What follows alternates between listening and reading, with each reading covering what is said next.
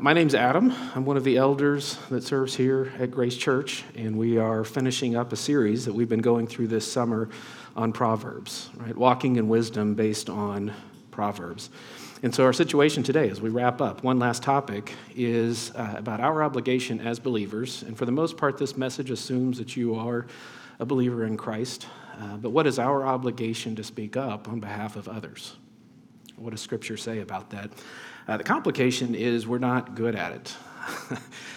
We can speak up at the wrong time, the wrong way, or just not at all when we ought to, even though the circumstances call for godly speech to serve the interest of those who cannot speak for themselves.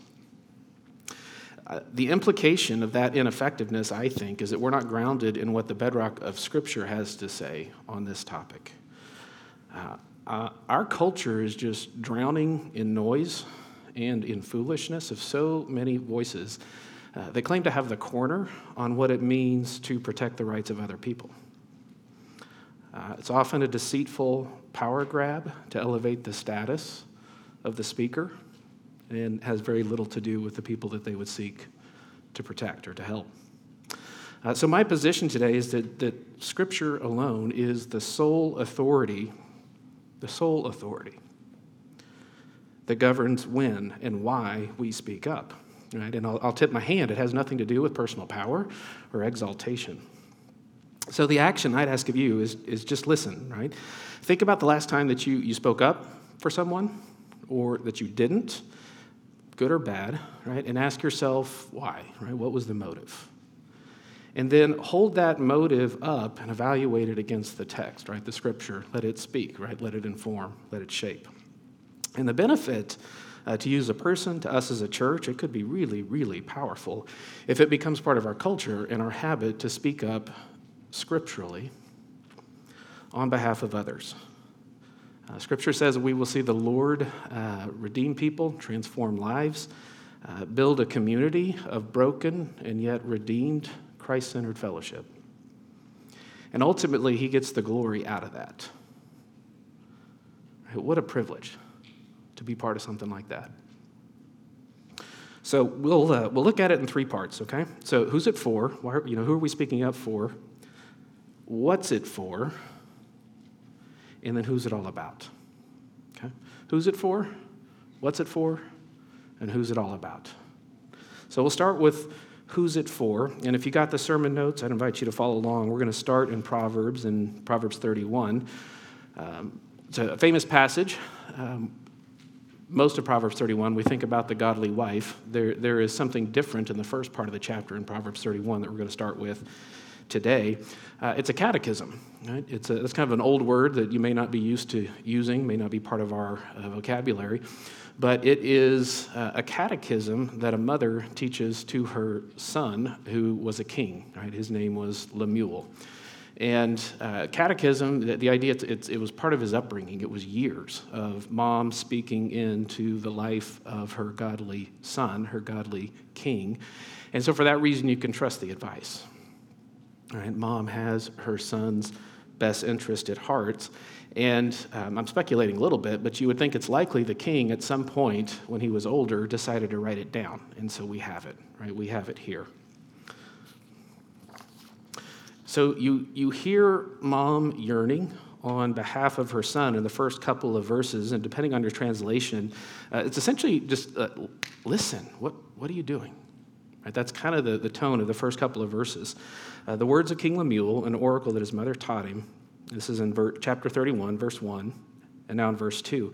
What are you doing, my son? What are you doing, son of my womb? What are you doing, son of my vows? And she begins with a warning, right? Now that she's got his attention, listen up. She's got his attention, and she says, don't give your strength to women, your ways to those who would destroy kings. It's not for kings, O Lemuel. It's not for kings to drink wine or for rulers to take strong drink. She knows those temptations are coming, right? For a king, someone who has status and maybe unlimited authority, right, in his culture, it's going to attract women. It's going to attract hangers-on. It's going to provide for opportunities like indulgence and drunkenness. Who's going to stop the king from doing that? Right? even though he may have the right as king to do it, she says, don't. Don't. Right? It's not for you. And I think there's an obvious parallel right out of the gate. If you think about Philippians chapter 2, verse 6, we're going to start thinking about Christ early. Right? It's so obvious in some of these passages. But Paul says, quoting a song, that Christ in his very nature was God. And at the same time, right, holding two thoughts in tandem, at the same time didn't consider equality with God something to be grasped and exploited for his own position. Right? All the right in the world and then some, right, in the heavenly realms, and he set those rights aside.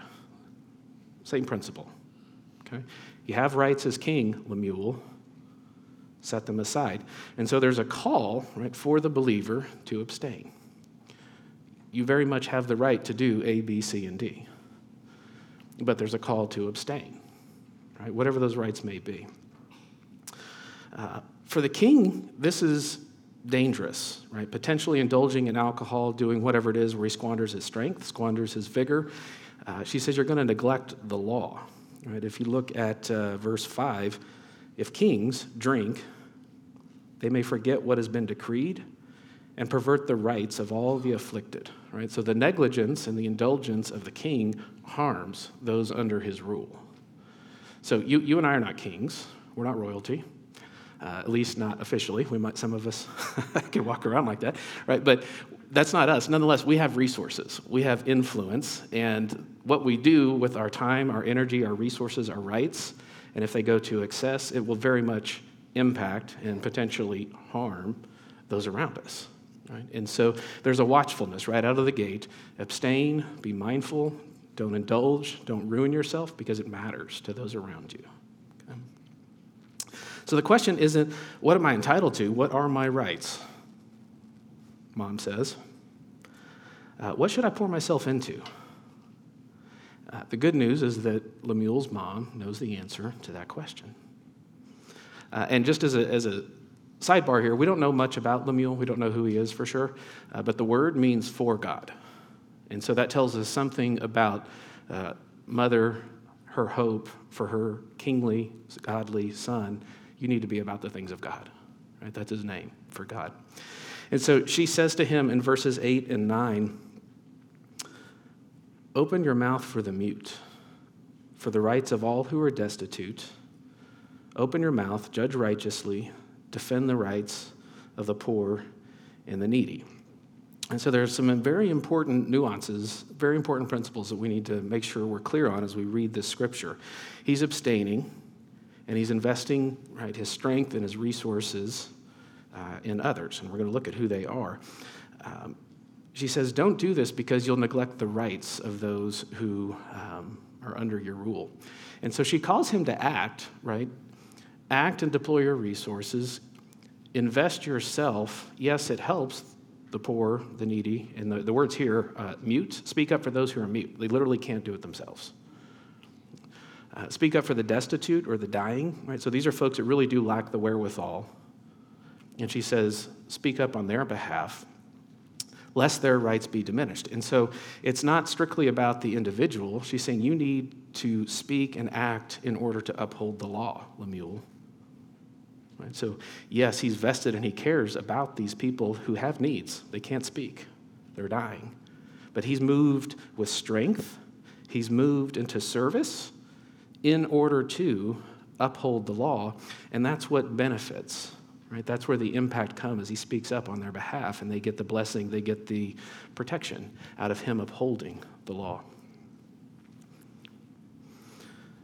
Right? Strength and service respond to those in need, whether you frame this under an Old Testament law, a New Testament law, but that's the heart of the motive.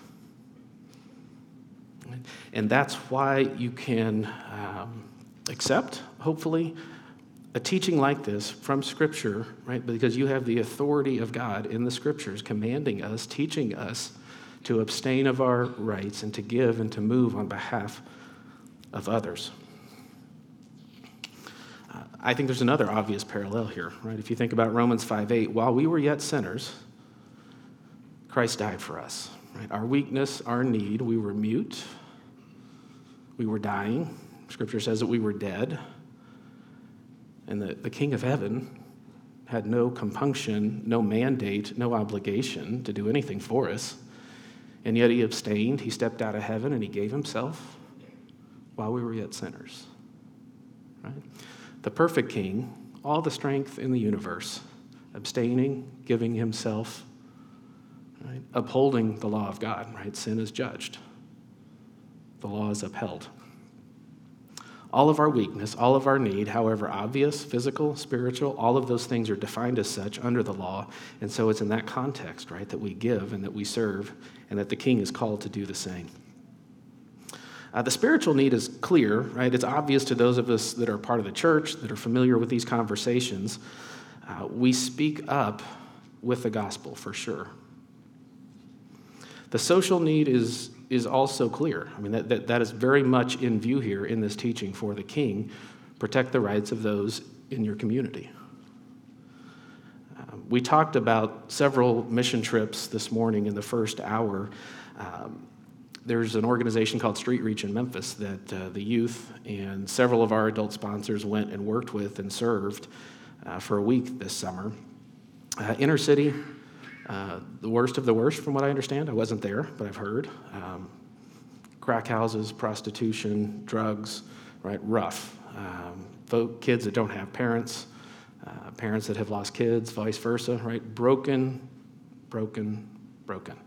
And the individual that leads that, and I haven't met him, I've just heard the stories, but Reverend Tim and his wife made a choice many years ago to go live and set up shop in those neighborhoods. And they've been there for decades at this point. They've adopted several, they fostered several, they give people places to sleep that need them.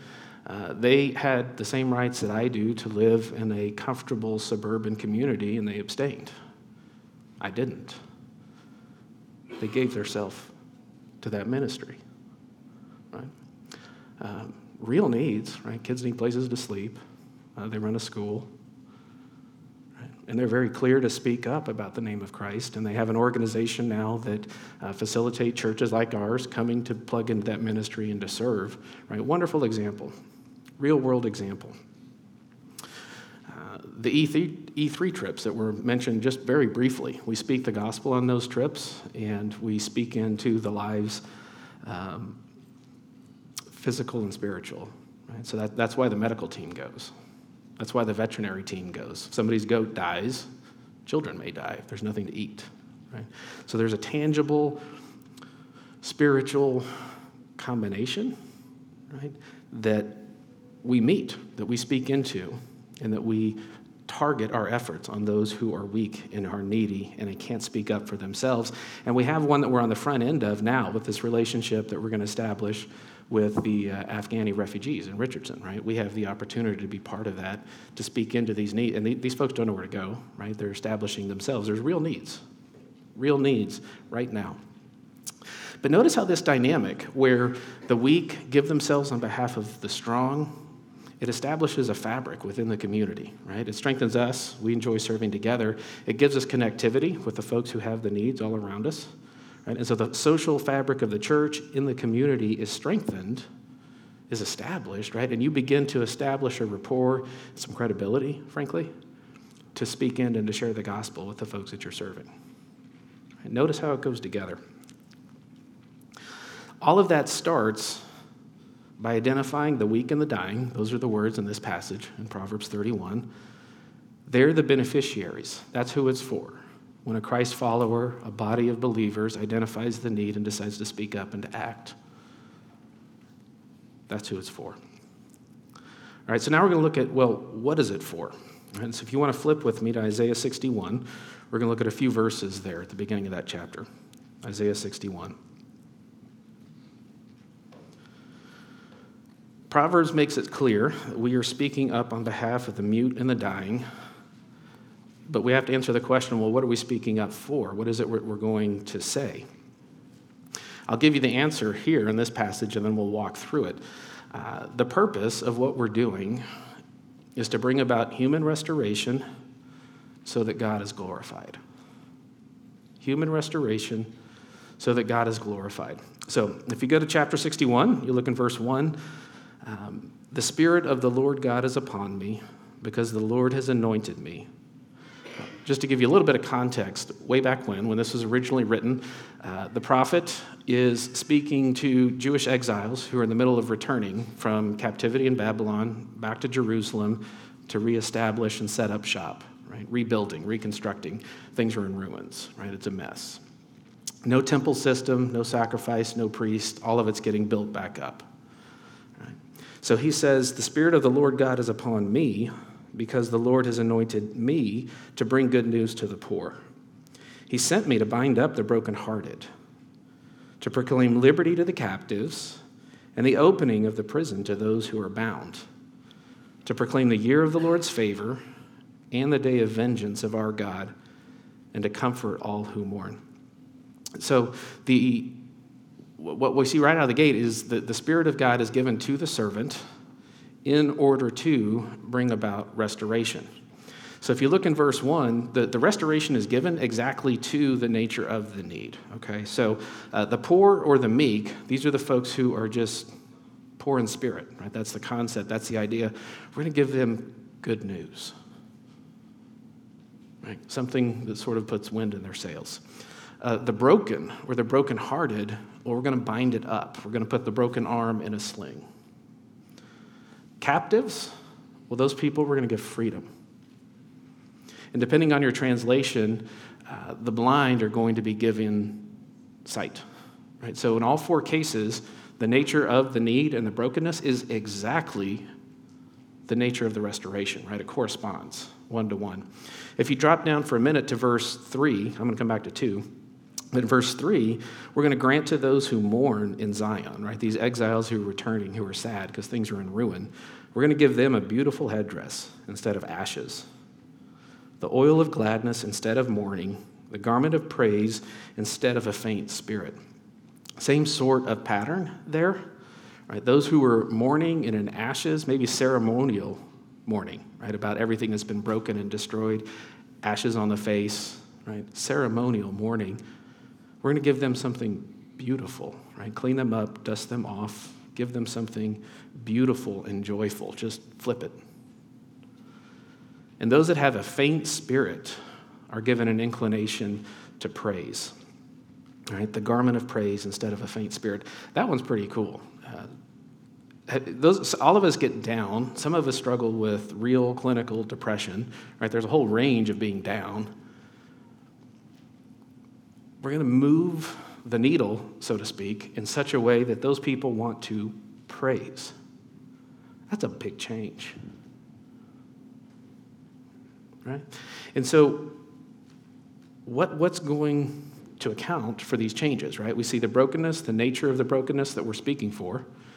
We know it's going to get turned on its head, 180 degrees, exchanging beauty or exchanging ashes for beauty. And the answer is in verse 2. To proclaim the year of the Lord's favor and the day of vengeance of our God. I'm going to spend most of my time on the first part. The year of the Lord's favor is, the favor has to do with approval and acceptance. Like that's how you can translate the word. And so these folks are coming out of exile, something that God ordained in his sovereignty, and he is now changing their situation and saying, guess what? You have my approval. You have my acceptance. He's establishing community with them. And I'm speculating a little bit, but this would have involved getting temple sacrifice, getting priests put back in place, because that's the nature, that was the means by which the Jewish people were related and were reconciled to God. And he's saying, I'm going to give you back fellowship, acceptance, favor, and approval. Right? It's salvation, very much salvation. Right? So step back, look at this just a little bit. The Lord empowers his anointed one with the Spirit to grant acceptance and approval to those who can't do it for themselves. Who does that sound like? Right? This is salvation, and it's very much physical, spiritual, together. And if you play that all the way out to the end of our Christian faith, we're going to be reconciled. Our spirits are renewed. We have salvation now, the believer does, but resurrection's coming, right? Full physical, spiritual, total restoration. It's coming. The clincher here, though, is as good as that is, right? That's why everything is flipping upside down, why restoration is coming for these people. It goes deeper. Like, well, how could it go deeper? But it does. If you look in verse 3, second half of verse 3, so all of that happens, all the restoration happens, that they may be called oaks of righteousness, the planting of the Lord. Here's the clincher, that he may be glorified. All right, so weeping willows, if I can make kind of a corny parallel, are turned into towering oaks of righteousness. And the only way that that can happen, Scripture tells us, is because the Lord planted the oak. And so you look back and you see the one who was mourning, who's now praising, right? The one who was broken is now healed.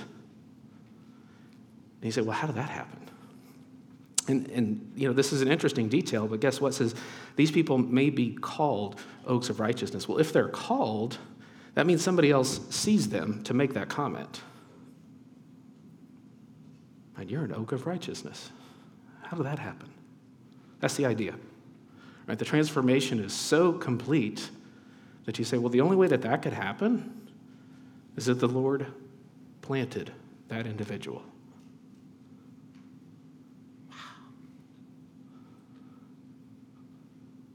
Right? If the change is that profound in the people, right, what must the nature be of the one who did it?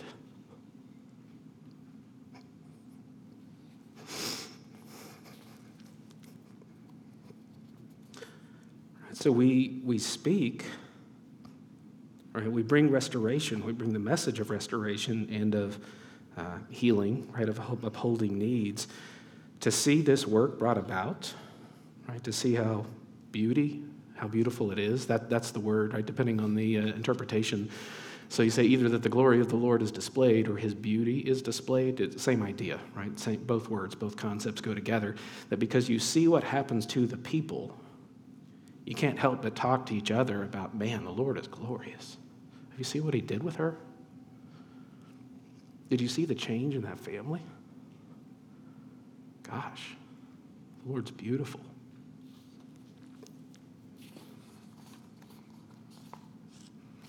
That's all we can talk about.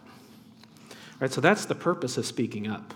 Right? We find the weak, we find the perishing, we find those who have real needs. We speak into it to bring about restoration.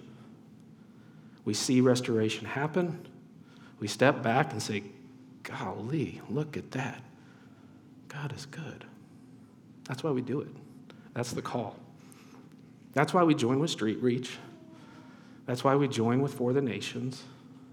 That's why we go on mission with E3, is to see that happen. Right? Because once you taste and see that the Lord is good, it just sort of wells up. It becomes part of your speech, part of your conversation. Let me tell you what the Lord has done. Let me tell you what he can do. Let me tell you about your need for him.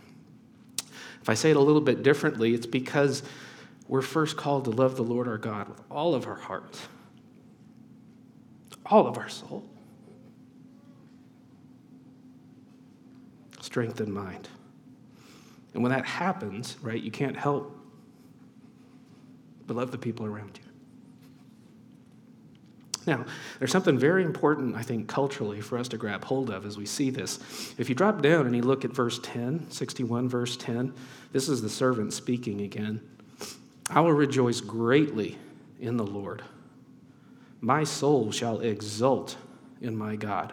So the individual bringing the message, speaking up on behalf of others, giving himself on behalf of others, exults, right? Can't stop praising God.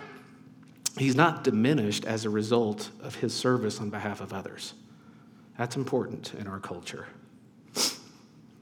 That's how you distinguish Christ-centered, God-centered service on behalf of others from some of what we hear about today, because it's not I win, you lose, or for you to win, I lose, right? But I exult to see God restore people. Right? And so the mark of real Christian service, real social work, the way the scriptures define it, is both the one who is served and protected and the one doing the service and protection, they both flourish. Right? It doesn't lead to oppression. That's distinct. Right? That stands out. That's different than sort of the copycats that come from other places with other motives. So, who's it all about? And this one's obvious. Right? We've identified who we're speaking up for, what it is that we're saying, right? The purpose. Now, who's it all about? So if you'll flip with me now to Luke 4. This is the passage that was read, quoting the one we've just studied. So we know we're serving the needy and the dying. We know the purpose is to bring about restoration and glory, right, for God. Well, who's all that about? Some of the connections between the Old Testament and the New Testament are hard to see. This one's not. This one's obvious. We know that Christ is the fulfillment, the ultimate fulfillment of the Lord's anointed, of the Lord's servant in Isaiah 61. How do we know it? Well, he told us. That part's easy. We're going to read those words. He said, guess what? It's me. It's me. So in Luke 4, start in verse 14. There's just all sorts of details in this passage, and we'll pick out the good ones. Jesus returned. That sounds like there's bad ones. There's not bad ones. We only have time for some. They're all good, just in case you're wondering. So Jesus returned in the power of the Spirit to Galilee. When it says he returned, he was just out in the wilderness with a temptation. And both before and after the temptation occurred, Scripture says that Christ was filled with the Holy Spirit. Okay? So he's coming out of that experience right now, filled with the Holy Spirit, engaging in ministry in Galilee. And then in verse 16, is that 16 or 18? 16. He comes to Nazareth, where he had been brought up. And as was his custom, he went to the synagogue on the Sabbath day, and he stood up to read. And the scroll of the prophet Isaiah was given to him. And he unrolled the scroll, and he found the place where it was written, and he reads the passage that we just studied. We're going to read it again. But here are the details. These are the things that are fun. I'm going to start with this one, verse 17. I love the passive voice in this verse. The scroll of Isaiah was handed to Christ to stand up and read this passage and to say, I am the Lord's anointed. Who handed it to him? There are a bunch of scrolls in the synagogue. You had them for the Old Testament law, the Pentateuch. You had them for the prophets. You had them for the Psalms. There's lots of different ones. You didn't have a central repository of all of it in one place. You had to pick. Well, who picked this one? And we know what's about to happen. Prophecy is about to be fulfilled in their midst. God's the author and the perfecter of prophecy. I don't think it's a stretch to say God orchestrated somebody handing Christ this passage today. Not cool. Right. He was handed the scroll of Isaiah. So scrolls are big and thick. And so the scripture says he unrolled it. And it takes a while. And it's kind of silent, and people are watching him. Where's he going? What's he reading? Right? There's intent in this. Right? So you have the providence of God at work in the selection of Isaiah. You have the very Son of God incarnate in flesh, taking his time, letting the tension build, finding this passage.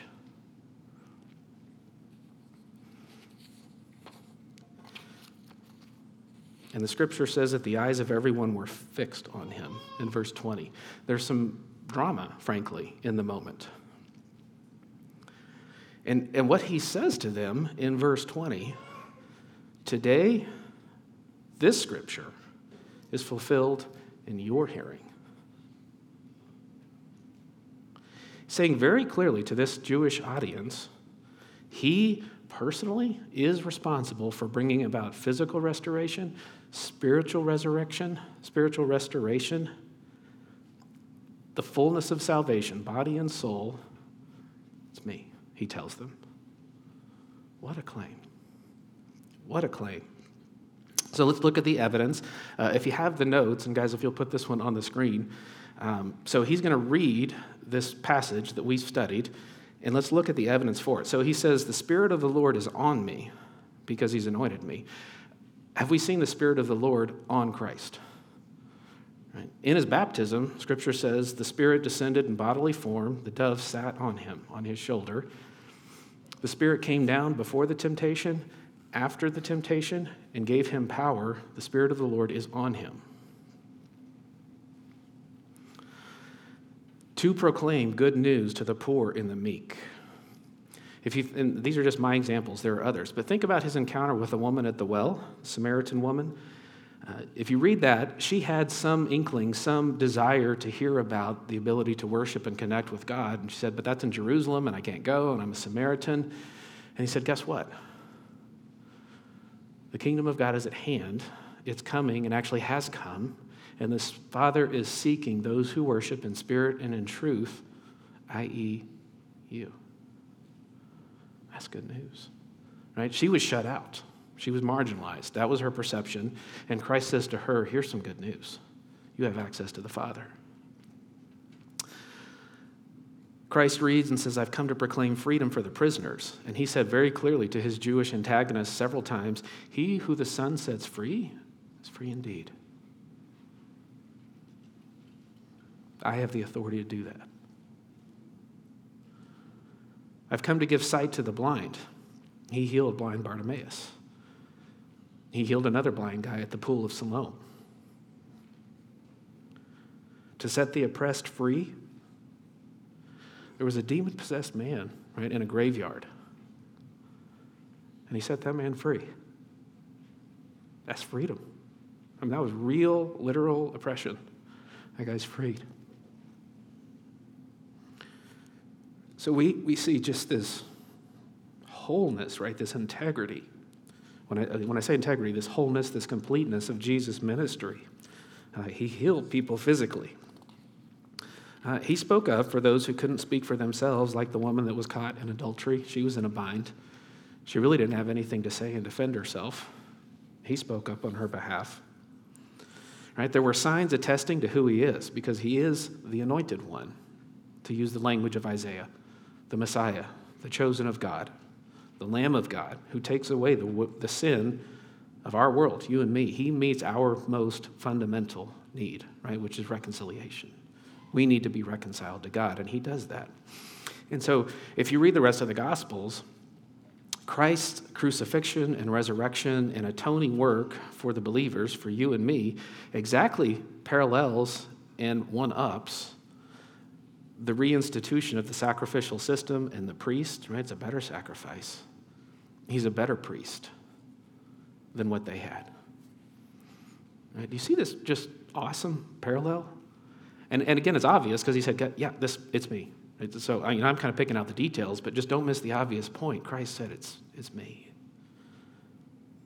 So as disciples, you and I, right, we have this call to speak up for the weak and the needy, to point them to Christ. Because of Christ, for Christ, it's all about Christ. Soup kitchens are fine. People are going to get hungry again, right? But if the soup kitchen becomes an avenue of conversation where you share Christ, well, then you're sort of coming online with a point of service. Let me give you a few, let me just take back. So, honesty here, as I've been studying and reading this passage, the question that keeps coming in the back of my mind is, well, how much is enough? Because this is awkward. I'm looking for a box to check to sort of get to the point where my conscience doesn't nag me anymore. couple of you guys are laughing, right? Yeah. Right. Well, first of all, we're all in good company, but these questions have been asked of Christ, more or less, the same questions. Jesus was asked, how many times do I have to forgive? And sort of I'm editorializing, do you know how obnoxious and undeserving that guy is that you're asking me to forgive again? How about 7 times? That's a lot. How about 7 times? That's a lot. Right? The other question, I know, I'm supposed to love my neighbor. Get it. Totally agreed, on board with that. But here's a question, who's my neighbor? Because that means somebody else is not, and I need to know. Like, I'm going to walk by that guy because he's not my neighbor. So let's just put them in a box and figure out who's my neighbor and who's not, and then it's manageable. Right? Sort of the same question here. Well, who do I have to speak up on or on the behalf of? How often should I do it? It's the same question, okay? So we have that question. We're looking for limits, and so let me just offer up what I think are biblical principles on this to think through. So as a redeemed Christian, you and I have been forgiven a debt we couldn't begin to repay. No doubt about that, right? But Scripture doesn't leave us in guilt, in just wallowing in, gee, I can never repay it, what do I do? That's not the fullness and the complete message. Paul says in Romans 1, therefore there is now no condemnation for those who are in Christ. And it's not because of you or me, that's because of the sufficiency of the work itself, no condemnation. Right? But we grow. We grow in our understanding of how great our need is. Right? The need isn't really changing, it's just we're understanding more of it. That's the nature of sanctification. We understand how incredibly good and kind Christ is. Right? The older saints in the room, they can attest to this. Right? He seems gentler, kinder, holier, more attractive than he did years ago. And either he changed, or maybe we changed, right? And so we become convinced of the fact of how worthy he is to be obeyed. Right? How worthy he is of our worship. The songs that we sing, the acts that we commit, the speech that we engage in, it's all wrapped up in worship. We become convinced of that as we get to know him. That's the renewal, right? That's the kind of renewal that takes place here and here, right? Heart and mind, and that's what leads us. That's the motivation. Frankly, that will last longer than guilt. Right? That will last longer than willpower because you are being pulled by your Savior, right? By your attraction for who he is. Not pushed, not just sort of because you're, bucking up, but you're being led by your King, empowered by his Spirit, right? It takes place here first. And so, we have some examples of this. So think about Zacchaeus. Once he encountered Christ, we don't know what the full conversation was. What did he do? I'm giving back 4 times of everything that I took. Right? Nobody coerced that out of him. That's because he encountered Christ and he said, that's what I'm going to do. Matthew, the disciple, had an affluent job and he'd more or less betrayed his own culture to take that job. And he left it. And he went back to trying to persuade the people he betrayed that Jesus is the Messiah. Do you think he was guilted into it? Right? We don't do that kind of thing based on solely man-made guilt. Right? We do it because God transforms our heart through repentance and through obedience and through sanctification and growth because we understand who he is. A couple more examples. Peter left a very humble fishing trade. And we see him a little bit later in Acts standing up in front of the Sanhedrin who are saying, stop talking about Jesus. And he said, you make the decision. Is it better to obey God or is it better to obey man? I can't stop talking about the one that I've seen.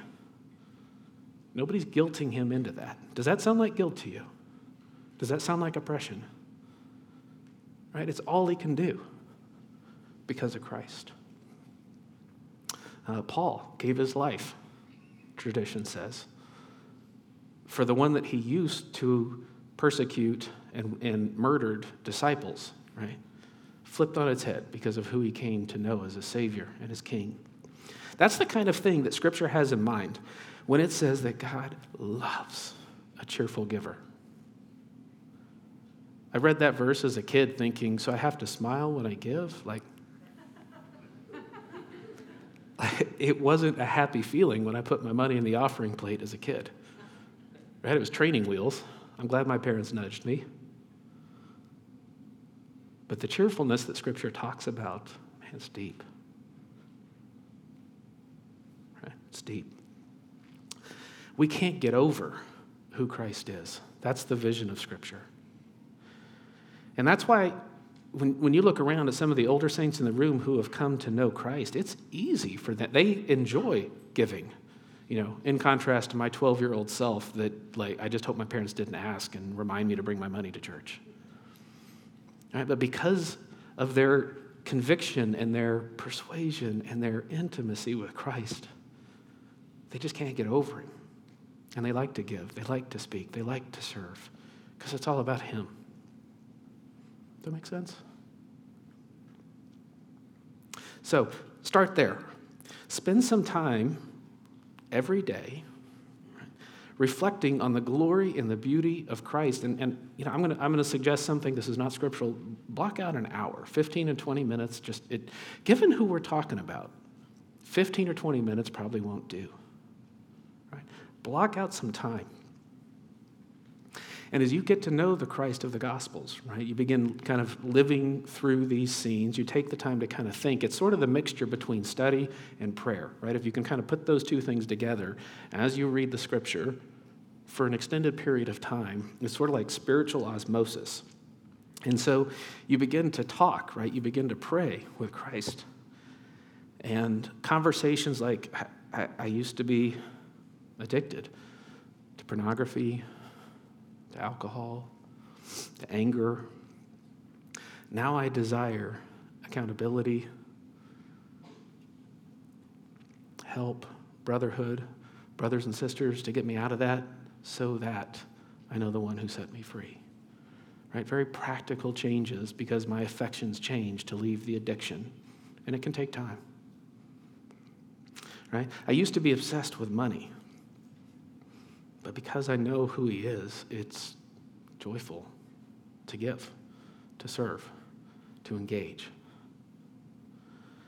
I used to hold on to grudges and bitterness because we're pretty good at offending one another and even better at holding on to it. That comes naturally.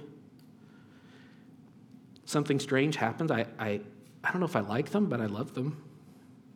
And that's weird. Right? But what accounts for that kind of change? Christ. The Holy Spirit changes your heart and your mind. So you can say it in different ways, but fundamentally, we will come to know the reality of the fact that we are the weak one. We are the mute one. We are the dead one. He spoke up for us. Right? Christ loved me. He gave himself for me. Even more, he continues to give himself freely to me each day.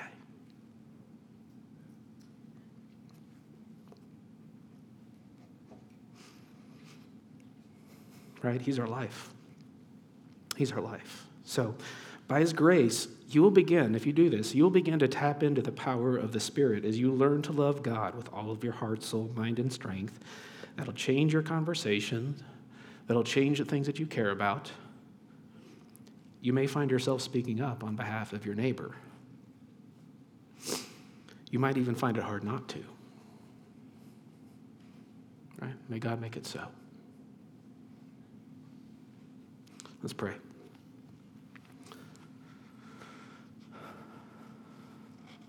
Lord Jesus, you are the captain and king of our souls, those of us that you've redeemed.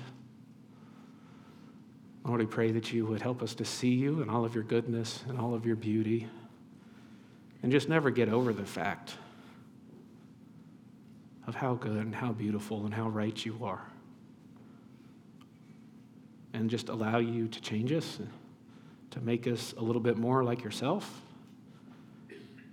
and to speak your name, to love our neighbor, because you've changed us, and because you're worthy of that kind of response and more. It's in Christ's name. Amen.